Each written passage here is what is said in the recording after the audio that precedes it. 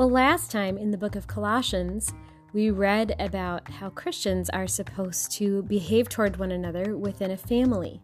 And I wanted to read something very similar from the same author today. This is in the book of Ephesians, which was also a letter written by Paul, and he's talking about how wives and husbands and children and parents should treat one another. So we're going to start in Ephesians chapter 5, verse 22, and read this section.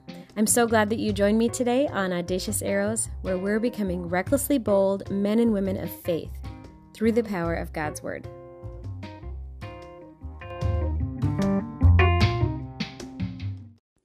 Wives, submit to your own husbands as to the Lord, for the husband is the head of the wife, even as Christ is the head of the church, his body, and is himself its Savior.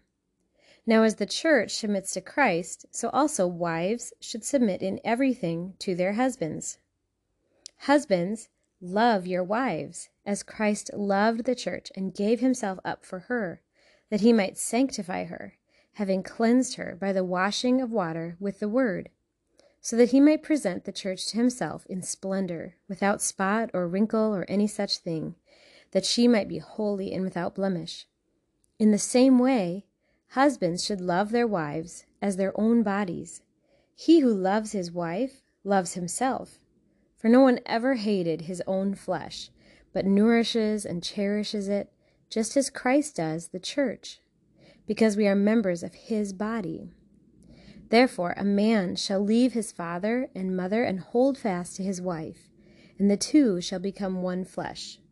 This mystery is profound, and I am saying that it refers to Christ and the church. However, let each one of you love his wife as himself, and let the wife see that she respects her husband. Children, obey your parents in the Lord, for this is right. Honor your father and mother. This is the first commandment with a promise, that it may go well with you and that you may live long in the land.